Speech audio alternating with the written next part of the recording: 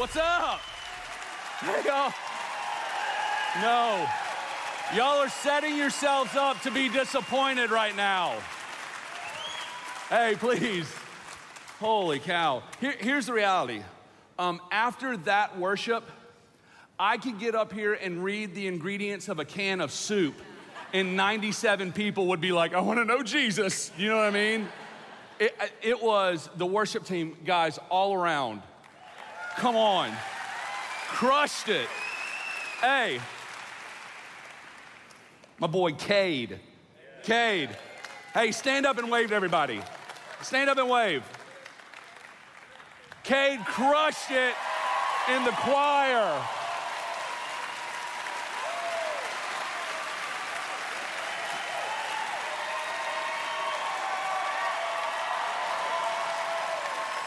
Good job, buddy. You broke me down already. So I hope you brought your tissues, because I am an emotional roller coaster. For real, though, I hope you really brought them.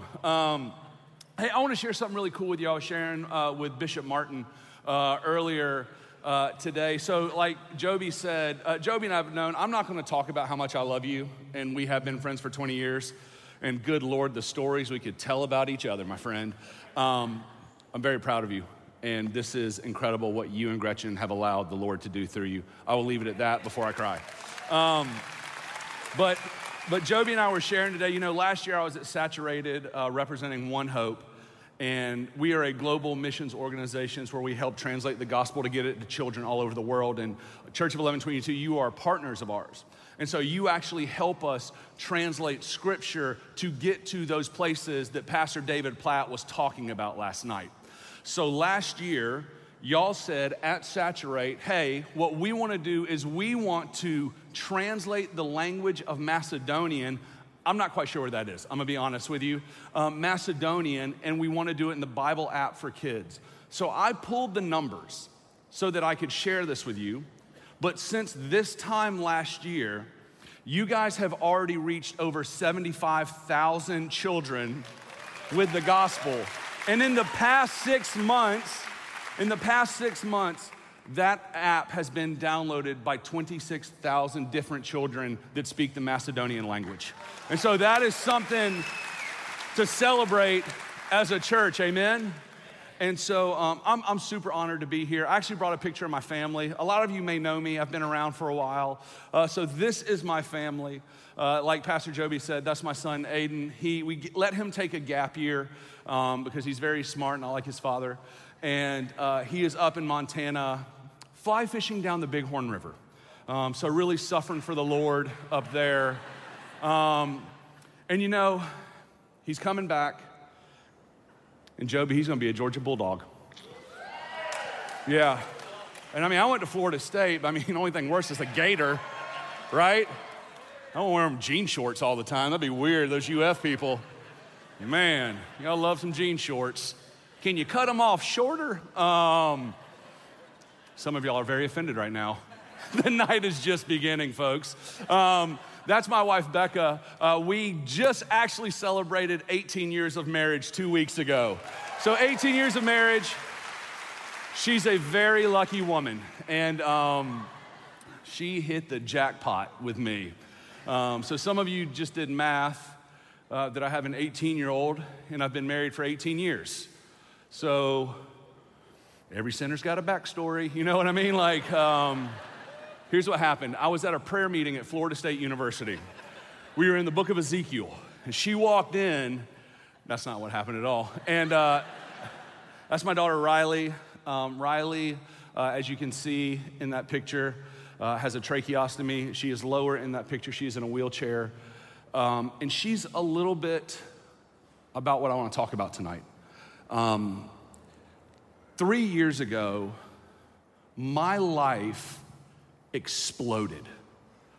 And I'm talking like COVID, please. 2019 was a dumpster fire for the Turner family. In 1 week, I resigned from an organization that I've been a part of for 17 years. In that same week, my daughter gets her first ever diagnosis at 11 years old. The doctor calls us and says, your daughter is the 12th known case in the world of a rare genetic disorder. We lost everything, and when we found out that she was the 12th known case, we lost all of our Medicaid. So now I have resigned from an organization I've been a part of for 17 years, and now we have to leave the state of Florida that we've been at the majority of our life, and we have no idea where we're going. And I was in a crisis of faith. When have you ever been in that moment? Now let me ask it to you this way. What do you do when God doesn't do what you think he should? Because the past 2 years, I think all of us in here have said, God has done some things, or he has allowed some things that really don't make sense to me. Amen. And y'all can preach back at me and holler back at me. I get either a lot better or worse. We're not sure yet. We'll see how it goes. But all of us in here, there are going to be moments in our lives where God does not make sense. All of us, from COVID, from the people that we've lost, to everything that's happened in this world, to everything that's happened to you personally, what we've got to understand is that there are gonna be moments in life where God doesn't do what we think he should. So my question to you, Saturated, is what do you do with that? What do you do with it? Have you ever had those moments where you're like, God, seriously? God, for real? Or you ever do this with God? God, I'm one of the good ones. I signed up to be on your team. God. You know, one of the things I wish as a preacher, that I could stand up here, and I know Pastor Joby wishes the same thing, that we could stand up here and say, here's the deal, guys. At the end of the tonight's service, I'm gonna give you a chance to come to know Jesus Christ as your Savior. I'm gonna tell you how he saved you from your sins, separated them far away as the east is from the west, and then gave you his righteousness. But what I wish I could say is, and then there's gonna be a Holy Spirit bubble that lowers on top of you, and nothing ever bad will happen to you for the rest of your life. And everything that happens to you will always make sense.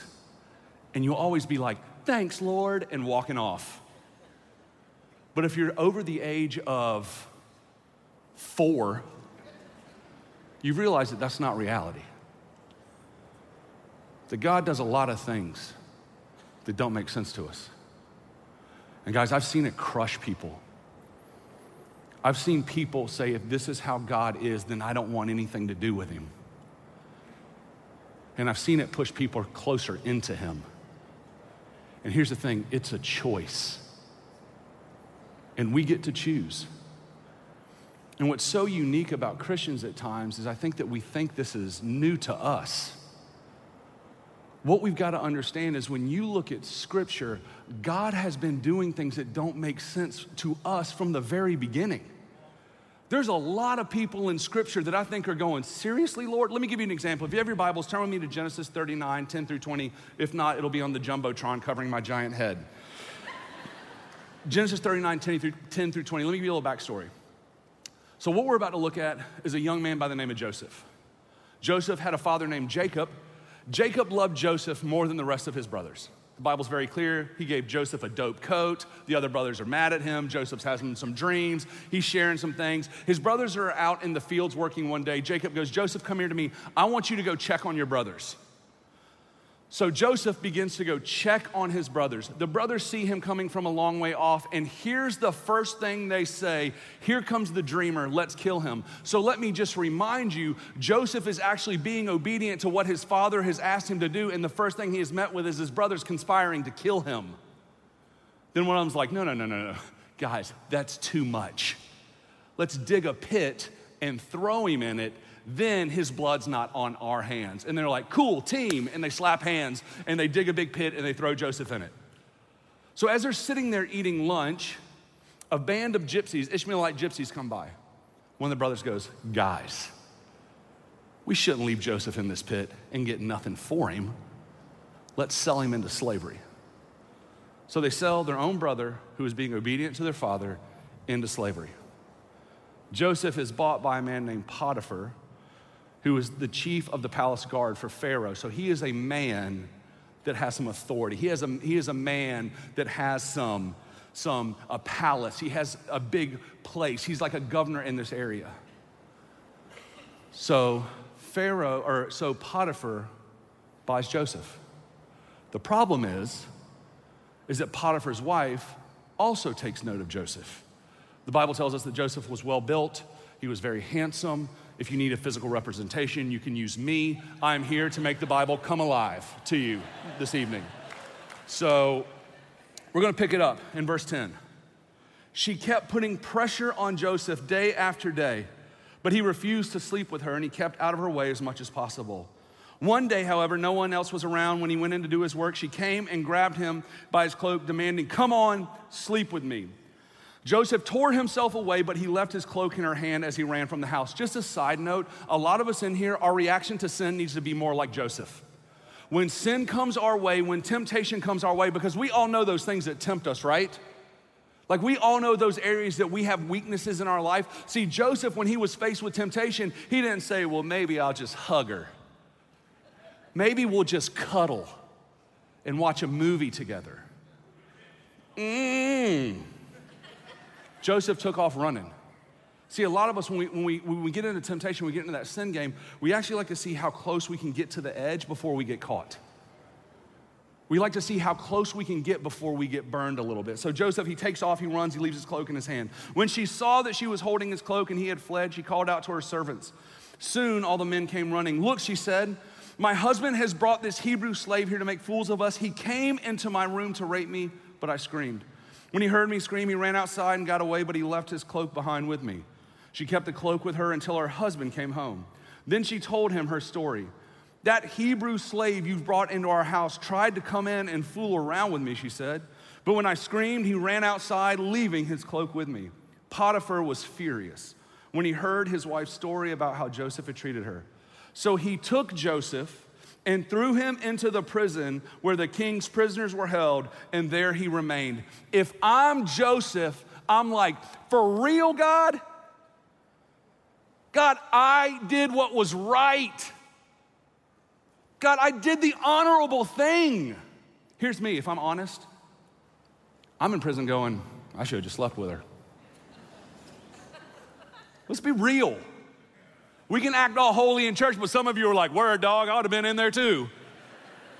I would have been like, hey girl, come in here, you smell good. Dang, what is that, herbal essence? Like, he did what was right. And he ended up in prison. That's God not doing what you think he should do. Some of you in here, the cancer's come back. And that's not God doing what you think he should do. That person that you loved, that you put a ring on your finger for, they looked at you and said, I don't want to be married to you anymore. That's not what you thought God should have done. Some of you lost loved ones to COVID. And you said all the right prayers and you did all the right things that you felt like you should do, and they died, and that's not what you thought God should have done. So what do you do? This is the stuff that I've had to walk through the past 2 years in my own life. Through a massive hurt, through a terrible betrayal, to having to leave our friends and our family. That's not what I thought God should have done. I thought he should have showed up different for me. And I realized I had a choice I had to make. And it was painful. And I want you to know what I'm gonna share with you tonight, like, this is out of my hurt and pain. This is out of the stuff where I'm looking at God and I'm freaking out and I'm mad at him and I'm angry and I'm saying, where are you? I didn't do anything to deserve this. And some of you, if you're honest with yourself, you're there right now. You have braved the rain and Beach Boulevard to be here because what you need is you need God in your life to help you make sense of the circumstance that you find yourself in. You're here going, please God, speak to me. Please God, say anything that makes sense to me about what it is that I'm walking through right now, because if you don't, then I'm out. I've been there. I know what that's like. So over the past 3 years, I've had to figure out what do I do with this. And on top of that, I'm a preacher and a pastor, so that screws up everything as well. You know, because then people want to give you biblical advice and you're like, I know it all. Get away from me. The Lord will never give you more than you can handle. I will punch you in the neck. You ever want to just throat chop somebody for the glory of God? Golly, man. Some of you are like pointing right now. Terry, row 3, I want to hit him all the time. If someone on the row 3 is named Terry, I'm really sorry. That would just be a weird, super weird coincidence, or prophetic. I am charismatic, so who knows? See how the night goes. Could you imagine them just beating a man in the aisle named Terry? And we're like, oh, that got weird. So here's what I want to do tonight. Now, I'm going to go ahead and tell you. I've been praying for you today. I'm going to tell you my end game for tonight.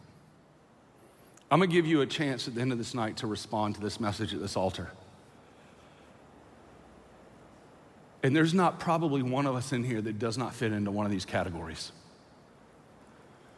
Some of you are like, you're going to hit all 3. I hit all 3. I wrote them. Because this is what I found that I had to work through. And so I'm going to give you the 3 things that I think that everyone should do when God doesn't do what you think he should.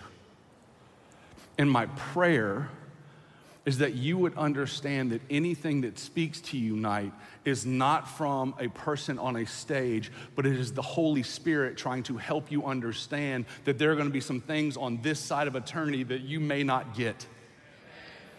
And that the Holy Spirit is wanting to speak to you. And the best place that you can put yourself when God doesn't do what you think he should is in his presence. And it doesn't mean it's all gonna make sense, but at least you know God's there in it with you. And so I wanna give you 3 things, and here's what I wanna encourage you. I want you to write these down. Because if you take notes in church, you get to pick where you live in heaven. And listen, I know Pastor Joby hasn't taught y'all that. That's the advanced stuff that you learn in membership class at Church of 1120. No, here's why I want you to write. Here's why I want you to write this down. Some of you are like, dang it. Just want to get that waterfront finally. Because when God's not doing what you think he should, and you find yourself in those dark nights of the soul, it's sometimes hard to remember what was spoken over you. It's sometimes, it's that, what did that person say that helped me? Like, write it down. Because guys, I know how hard life is. I have a 13-year-old special needs daughter that's in a wheelchair that sleeps on a ventilator at night, that has a tracheostomy, a feeding tube. We have nurses that get to our house from 10 p.m. to 6 a.m., but since COVID has happened, we've had to cancel them. My wife and I have slept in the same bed probably 12 times in 18 months. I know life's hard. And I know things don't make sense at times. And I'm not gonna be able to help you make sense of them tonight. I just wanna give you some tools so you can help wrestle with God, amen? So let's pray, and we're gonna jump into them. God, we thank you so much for tonight. God, we thank you that you are with us in this place. God, I pray that these next few moments that I speak, Lord God, that you would prepare the hearts of your people for what it is that you want them to hear. God, I pray that you would meet each, God, you know where every person in this room is sitting right now, and God, what it is that they are wrestling with you. God, I pray that you meet them there. Holy Spirit, I pray that you speak to them, and God, that you would let them know that you see them in their hardship and their heartache. God, we love you. We are expectant about what you're gonna do tonight. And God, tonight, I pray for salvations. I pray that there would be people in here, God, that are dead in their sins, but would come alive in your son, Jesus Christ, tonight. And God, we pray all these things in the name of your son, Jesus. Amen. If you're taking notes, the first thing is this. Now, let me just say this. Pastor David Platt, how many of y'all were here last night? Preached an incredible sermon. Unbelievable. The length of a point does not add to its spirituality, okay? Mine are like one word. So some of you are like, amen, brother. All right. First point is this. Remember what God has done. When God doesn't do what you think he should, you need to remember what he's already done.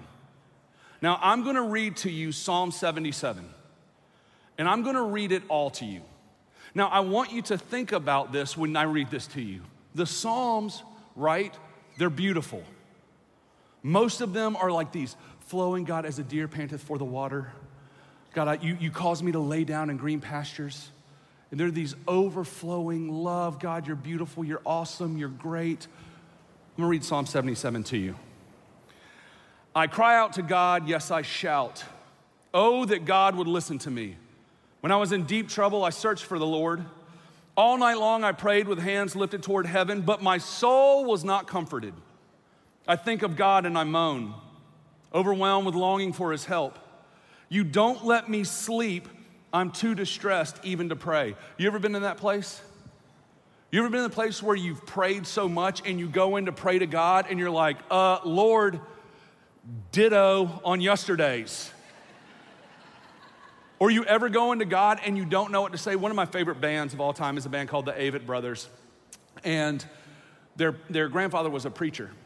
And so they took some of his sermons and they've turned them into songs. And they had this line in one of their songs, and sometimes it bothers people when I say this, but they said, sometimes I use cuss words when I pray. Anybody else in here?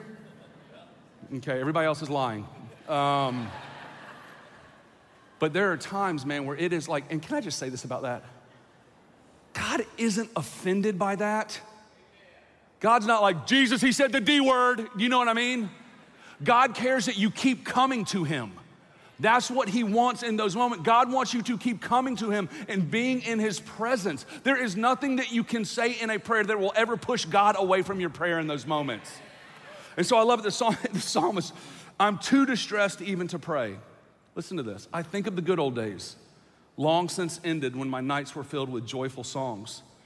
I search my soul and ponder the difference now. Has the Lord rejected me forever? Will he never again be kind to me? Is his unfailing love gone forever? Have his promises permanently failed? Has God forgotten to be gracious? Has he slammed the door on his compassion? This is his conclusion, and this is my fate. The Most High has turned his hand against me.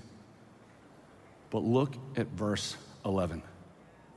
But then I recall all you have done, O Lord.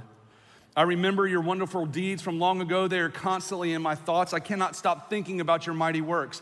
Oh God, your ways are holy. Is there any God as mighty as you? You are the God of great wonders. You demonstrate your awesome power among the nations. By your strong arm, you redeemed your people, the descendants of Jacob and Joseph. I love this. When the Red Sea saw you, oh God, its waters looked and trembled. The sea quaked to its very depths. The cloud poured down rain. The thunder rumbled in the sky. Your arrows of lightning flashed. Your thunder roared from the whirlwind. The lightning lit up the world. The earth trembled and shook. Your road led through the sea. Your pathway through the mighty waters, a pathway no one knew was there. Could it be the thing that does not make sense to you, or maybe anybody else in your life, is a pathway for your life that only God sees? Could it be you are freaking out and God is saying, I'm actually leading you to something that nobody else knows about because I'm the God of the universe, and so you just got to trust me in this moment? But what we do is we forget. We forget about what he's done. It's Christian amnesia. We face a hard time, and then all of a sudden we're like, well, we're goners. This is it, Lord. What would it look like for you to remember? What would it look like? So here's what I did. So I told you about 3 years ago, my life becoming a goat show and falling apart. So we lived in Orlando at the time, and I would often go work at Disney World. I'd go down and I'd sit outside Disney World and work, because nothing makes you feel better than about your life than seeing a family melt down at 3 p.m. at Disney World. You're like, we ain't doing so bad, honey. And so like, I'm sitting down there, I have my Bible, and I'm reading Mark chapter 4. It's a true story, not one that Pastor Joby makes up. This is a true story. So Mark chapter 4, I'm reading it. And in Mark chapter 4, there is a story about the disciples and Jesus crossing over the Sea of Galilee. Now, the Sea of Galilee was surrounded by a mountainous range. So what would often happen is you could be on a clear day and you could set out to go to the other side of the Sea of Galilee, and the cold air from the mountains would rush down and meet with the warm air over the Sea of Galilee, and these massive storms would kick up. So Jesus and the disciples crossing the Sea of Galilee, huge storm comes. Jesus is chilling asleep in the back of the boat. The disciples are like us. We're goners. Help, this is it. Somebody wake up Jesus. So they go and they wake up Jesus. Jesus walks to the boat and says, peace be still. And it says when you read it in the Greek, it's like the entire environment changed in that moment. Always a reminder, with one word, Jesus can change the entirety of your situation. So he says, peace be still. But here's what got me. He looked at his disciples and he said, how do you still not trust me? And it hit me. He's not asking them that question because they just saw him calm the storm. He's asking them that question because of everything that the disciples have seen him do in Mark 1-3. So I go through and I start looking at all the things that the disciples have seen in Mark 1-3 that would cause Jesus to ask them that question. They have seen people demon-possessed come up to Jesus, call him the Son of God, and Jesus go, hush. They have seen him heal people's bodies, multiple people's bodies. They have seen him heal leprosy all before their eyes, and a storm comes up, and all of a sudden they think that they're dead. And I'm sitting there and I'm like, man, God, how do the disciples not believe Jesus when they've seen him come through so many times? How do the disciples not trust in Jesus when they've seen him heal people and he's come through and he's shown up and the Holy Spirit said, cool, I was wondering the same thing about you. And I said, this isn't about me, Lord. This is about the disciples. And it hit me. I was doing the same thing the disciples were doing. I was in a rocky boat. And things look really scary. And I'm going, I'm a goner. This is it. So what I did is I got out a journal. This is what I want to encourage you. I got out a journal. I started listing all the miracles and all the times that God has come through in my life. I made a list of them. Because I knew that there was going to be a day in the future where I needed to remind myself of God's faithfulness in the past. Some of you in here right now, listen to me. You're having such a hard time in this moment because what you've done is you've allowed the enemy to steal God's faithfulness from you in the past.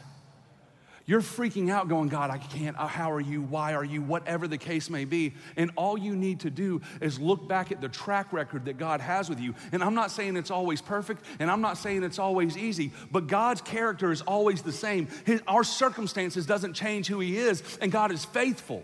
It may not look the way that we think it should, but that doesn't change his faithfulness. So I went home and I sat down with my family. I got my kids there. And I told them that story I just told you. And I said, all right, guys, here's what we're gonna do. Because my kids, we're moving our son in his junior year. My daughter, we have to get all new doctors, and she's had over 27 surgeries, doctors and nurses and all this, and like, we're freaking out as a family. I said, guys, if he's been faithful in the past, he's gonna be faithful in the future. So I said, let's start listing things. So we start listing things. And parents, let me just say, it's amazing to see what your children think are miracles from God. My daughter was like, our puppy. And I'm like, that's Satan's curse. Do you know what I mean? Like that's no. Yeah, it's terrible. It's a curse upon this family and our carpet. But what would it look like for you? For real, tonight, when you go home, you and your spouse, you and your family, you by yourself, to sit and to say, God, help me remember all the times that you've come through. Because God, I know there's gonna be a day in the future that I need to remember them. And I can't tell you how much strength it gives you. And it's like things you even forget about. And it's like we think that when we go through hard times that somehow God has changed, or that he doesn't see us now. Listen, there are gonna be some things on this side of eternity that just don't make sense to us. But we're still able to trust in the one that it does make sense to. Amen? The first thing is this: you need to remember what God has done. The second thing is you need to accept what God is doing.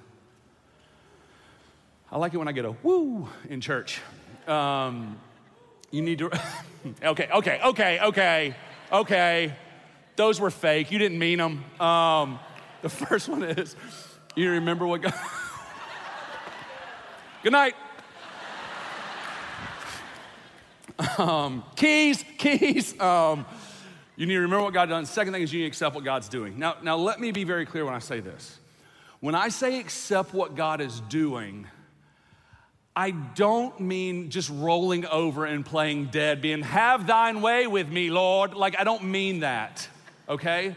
I also don't mean to go on Facebook and post your entire life story, okay? This is a soapbox. It has nothing to do with my sermon.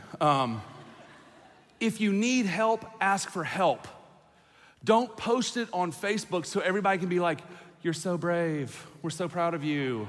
You're so great. If you need help, come and ask somebody for help. Don't do it just, anyway. That's deep in my soul right there. So I'm not saying roll over and play dead, but I'm also not saying to do what a lot of Christian people do at times, and that is just fake it. We've all know those Christian people. I know it's nobody at 1122. But we all know those Christian people that no matter what you ask them, they're blessed and highly favored. How are you doing? Blessed and highly favored. Well, your car exploded and your face is bleeding, so we have a bit of a situation going on here. And there's another lie, and this is why I'm so thankful that y'all sit up under one of my best friends in the world as your pastor. There's a lie that has permeated some Christian churches. It's called speaking it into existence. See, you know what I'm talking about.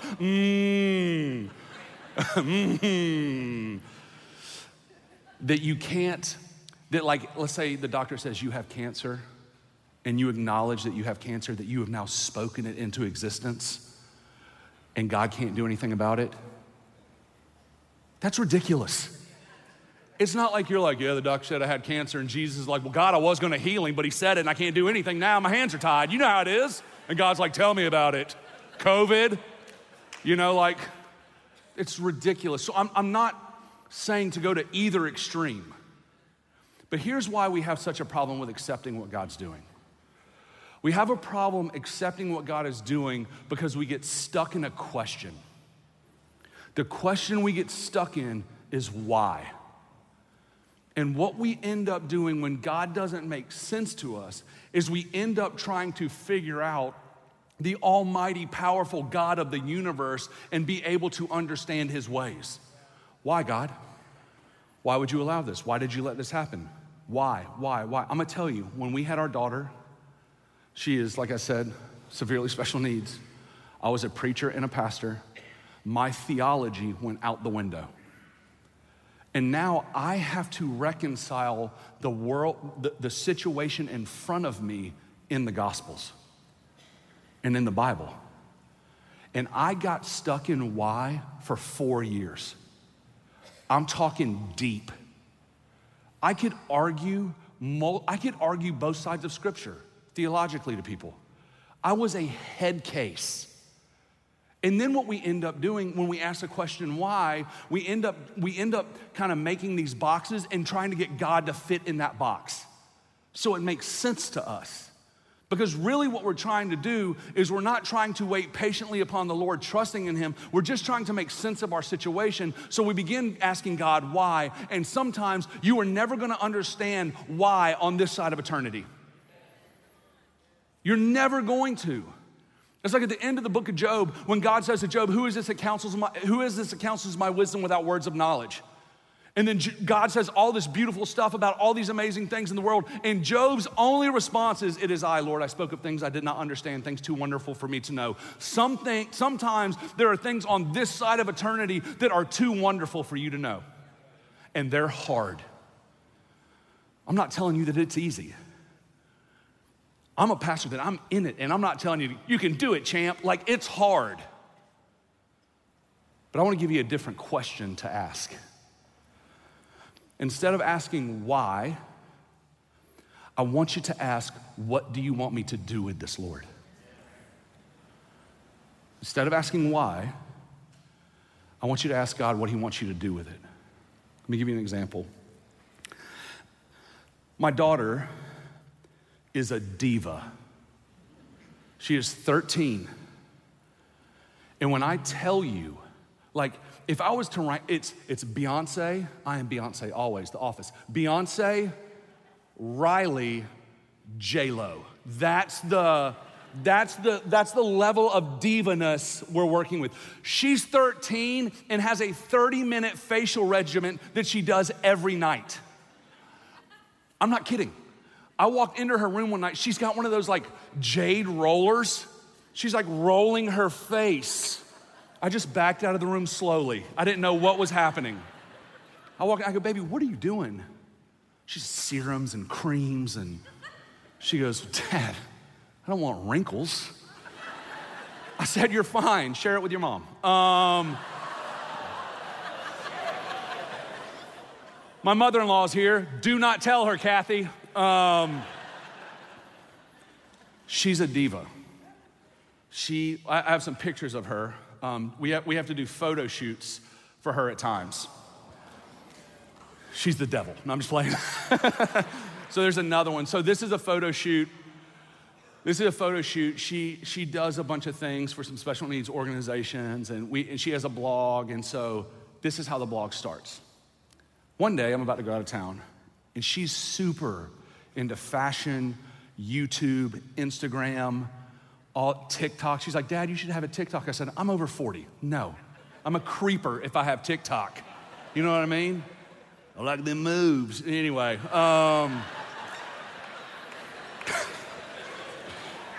that was too much, I apologize. I wish I could go back in time and get that one. Cat's out of the bag now. So one day I'm about to go out of town. I got myself on that one. I'm about to go out of town, and she's sitting on the couch with me, and she goes, Daddy, I want to start a blog. So I think that my daughter wants to start a blog because she wants to be internet famous. So now it's my time as a father to teach her wisdom. So I'm like, Riley, baby, listen, listen. I said, I know you watch YouTube and Instagram and follow all these makeup artists and all this stuff and all these clothing and everything. I said, baby, those people, they're just out there getting paid. They're not important to you. You don't need Instagram followers. You don't need any of that stuff. Baby, you are perfect just the way that you are. You don't need to be internet famous. That's not even fame. And I'm just going on, and she's like, go on, idiot, tell me more. And so I'm just like espousing all my fatherly wisdom, and I get done. She goes, that's not why I want to start a blog. And I go, okay, well, why do you want to start a blog? She said, well, you know how I like fashion, right? I said, baby, our accountant, our banker, everybody knows how you like fashion. We're all aware. She goes, well, what I've learned is there's nothing out there to teach little boys and girls who are special needs and wheelchairs and walkers how to dress and be trendy. She said, so I would like to start a blog so that I can actually help other little girls know how they can dress trendy but still be in a wheelchair. And that's also the moment, that's also the moment that I realized I loved her more than my son, was that same moment right there. So, here's the reality.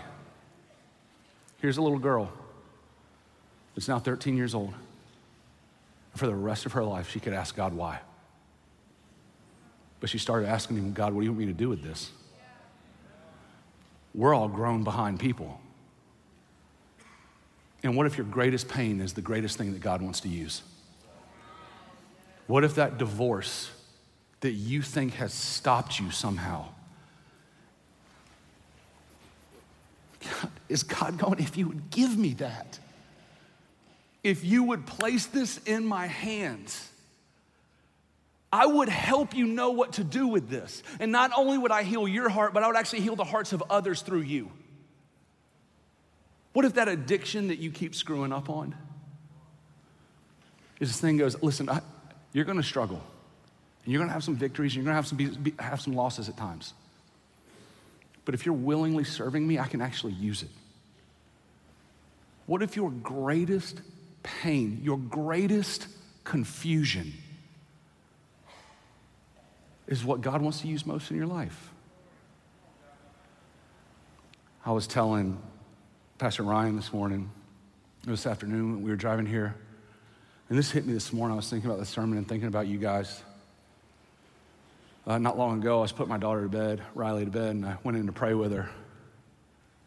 I started praying for God to heal her. She stops me in the middle of my prayer. She said, stop. She goes, don't pray for God to heal me. And I go, she goes, God made me this way for a reason.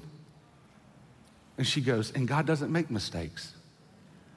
So what are you walking through that you may think may be a mistake is not that at all. It's the thing that God wants to use the most. Listen, some of you in here, you've made poor decisions on your own, having nothing to do with God. God can redeem it.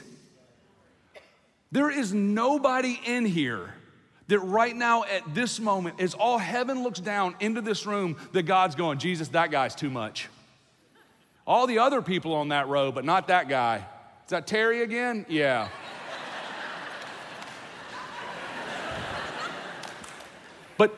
But I'm serious.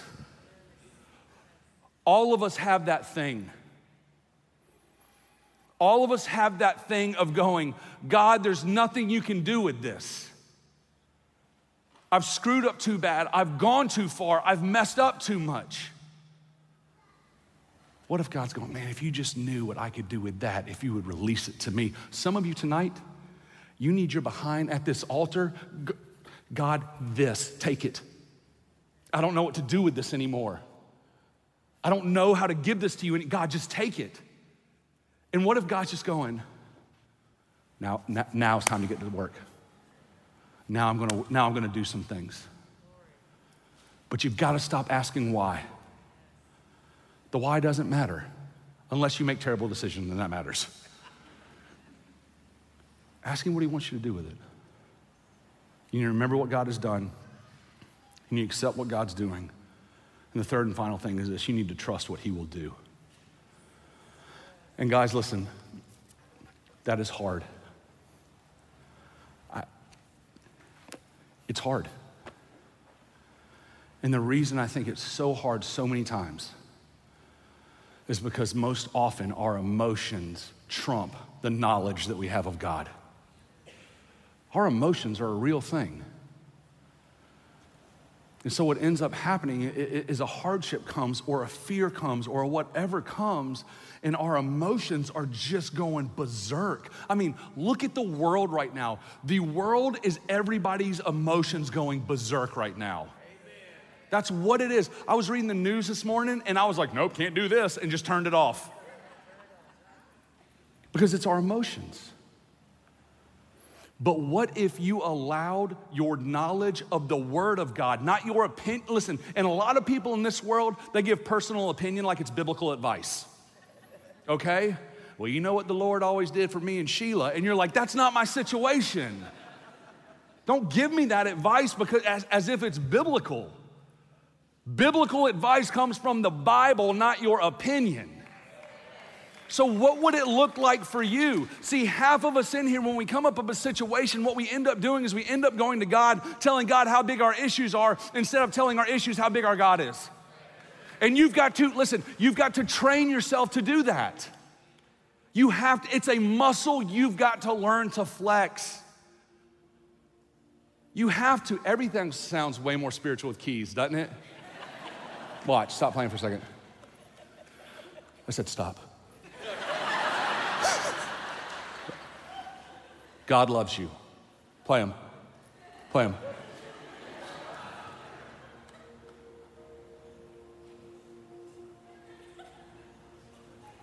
Anytime, sweetheart.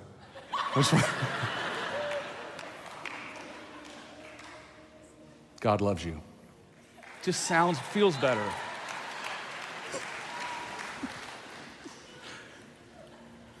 Here's what I want to encourage some of you to do. Emotions, God gave them to you.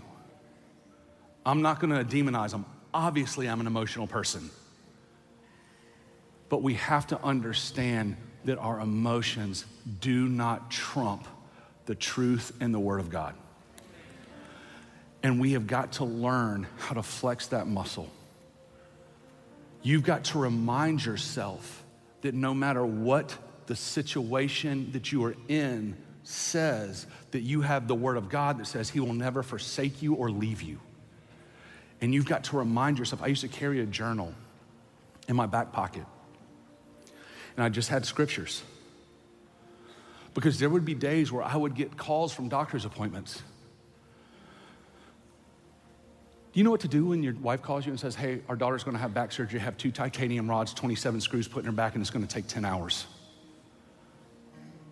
Your emotions aren't like, hooray, Lord. Your emotions are freaking out. And that's when I have to discipline myself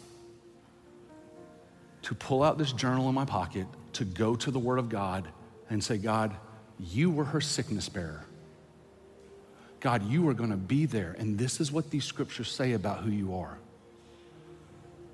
Some of you, you need to quit riding the wave of your emotions and know that your emotions does not change the character of who God is. Your emotions are not what God says about you. Anybody in here wonder how God loves us the way he does all the time when we do the dumb stuff that we always do? Good Lord, that's my greatest struggle ever. And I have to remind myself, this is the way I feel about myself. This is not the way the Lord feels about me. Some of you, there's a theological tool that you can use. It's called Google. And you can go to Google and you can type in scriptures for suffering, scriptures for heartache, scriptures for trials.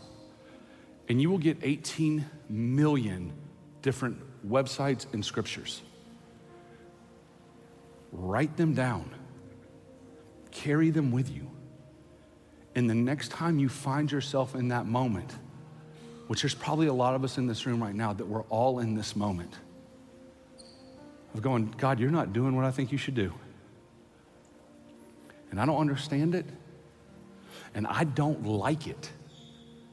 But God, your word says this. And you read it to yourself to remind yourself of the goodness of your God. See, some of you tonight, what you need to do is you need to make a list. Tonight, don't do I'll do it tomorrow. The devil wants you to do nothing. He does not want you to make a list of all the times that God's been good to you. He does not want you to do that. I hope you know this.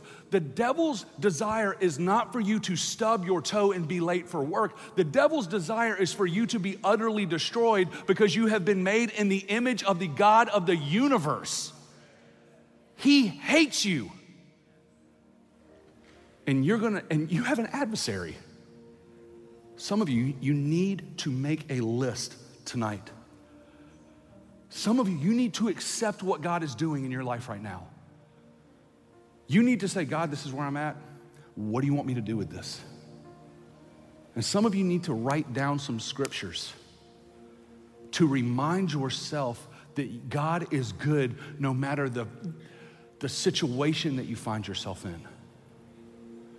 But some of you, your trust looks differently tonight. Your trust looks like committing your life to Jesus Christ for the first time ever. And I mean the first time. And I know that we're at a church conference. And I know that sometimes it can be awkward. And I know that we can think, listen, I've been there. I got saved on a Sunday hungover from Saturday. Some of you are like, I'm right there now, man. You know, I've been there. I've wondered about what people would think when I did this. Because you feel like a spotlight's gonna be on you and Pastor Joby's gonna come dance around you with a tambourine. He loves going Rambo on a tambo. I'm gonna get a shirt for you that says that. But some of you, tonight, I'm gonna ask you to be bold. I'm gonna ask you to raise your hand in a minute. I'm gonna ask you for the first time ever if you need to commit your life to Jesus Christ as your Savior. Because guys, none of this matters without Jesus. And I can remember my wife and I, when our daughter was in the NICU for 3 months, I would walk around the NICU praying for other babies. They frown on that, by the way. I'm walking around, and I remember coming back to my wife and saying, I don't know how anybody on this earth goes through anything without the hope of Jesus. I don't get it. And the truth is, if Jesus Christ is not your Savior, you are on your own right now because you are separated from Him in your sins, from God in your sins. So I'm going to give you a chance to respond. And then for all of us in here, I'm going to give you a chance to respond to this message. And here's what I want, because you know where you are. If something in this message spoke to you tonight, come to this altar. God, help me remember. God, help me accept. God, help me trust. And then if everything's great in your life right now, you better come to this altar and say, God, thank you. Like, the altar isn't just the place where we come when life is falling apart. The altar is also the place where we come and say, God, thank you that everything I have in my life is a blessing and a grace from you. Just respond tonight. Put yourself in His presence and allow the Holy Spirit to move on your heart. So here's what I'm going to do. I'm going to ask us to close our eyes and bow our heads in here. You know, the Bible is very clear that all have sinned and fallen short of God's glory. And what that means is every person that's ever walked on this earth, except for Jesus Christ, we're all sinners. We've all been separated from God because of our sin. But because of God's great love for us, He sent His Son to pay for the things that you and I could not pay for, our sins. And the Bible tells us that Jesus Christ took on Himself all of our sins and all of our iniquities, and that when we confess with our mouth and believe in our heart that Jesus Christ is the Son of God who was crucified, dead and raised for us, that our sins are separated from us as far away as the east is from the west. But on top of that, what we get is the righteousness of Christ. So now when God looks at you, He doesn't see you, He sees what His Son did on the cross for you. Every sin that you and I have had, will have, whatever the case, past, present, future, have done, Jesus Christ paid for all of it. He paid for what we could not pay for. When you confess with your mouth and you believe in your heart that Jesus Christ is the Son of God, you are saved. And maybe there's some of you in here tonight that for the first time ever, you need to commit your life to Christ. So I'm going to count to 3. And if you need to commit your life to Christ, I want you to raise your hand. If you need to commit your life to Christ, I'm going to count to 3. And I want you to raise your hand. 1, 2, 3. Raise them. Amen. Amen.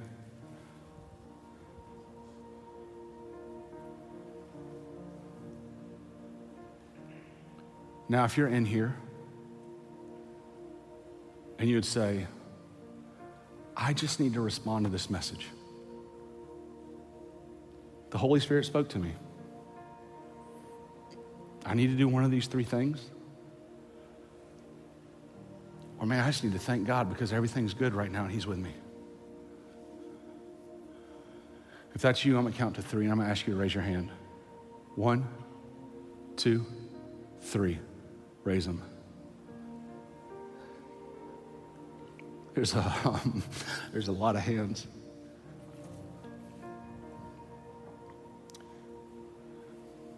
I'm gonna lead us in a prayer. And here's what we're gonna do. I'm gonna lead us in a prayer. And I want everyone to repeat this prayer after me. And I want us to say it like we mean it, Church of 1122. And then when I say amen, I'm gonna walk off that side of the stage and this worship team is gonna start playing and leading us. And I asked them specifically to do this song because I think it's one of the songs that best help remind us that no matter where we are, that God is with us. And no matter what we're facing, he's with us.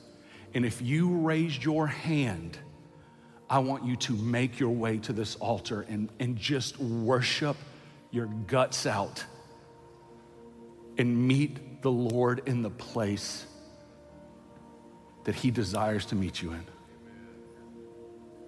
Now repeat after me. Say, Lord Jesus, I ask you to forgive me of all of my sins. Jesus, I believe that you are the Son of God, that you were crucified, that you were dead, that you were buried, and that you were resurrected for me. Jesus, thank you for saving me. Jesus, help me to remember, help me to accept, and help me to trust that you love me and that you're with me.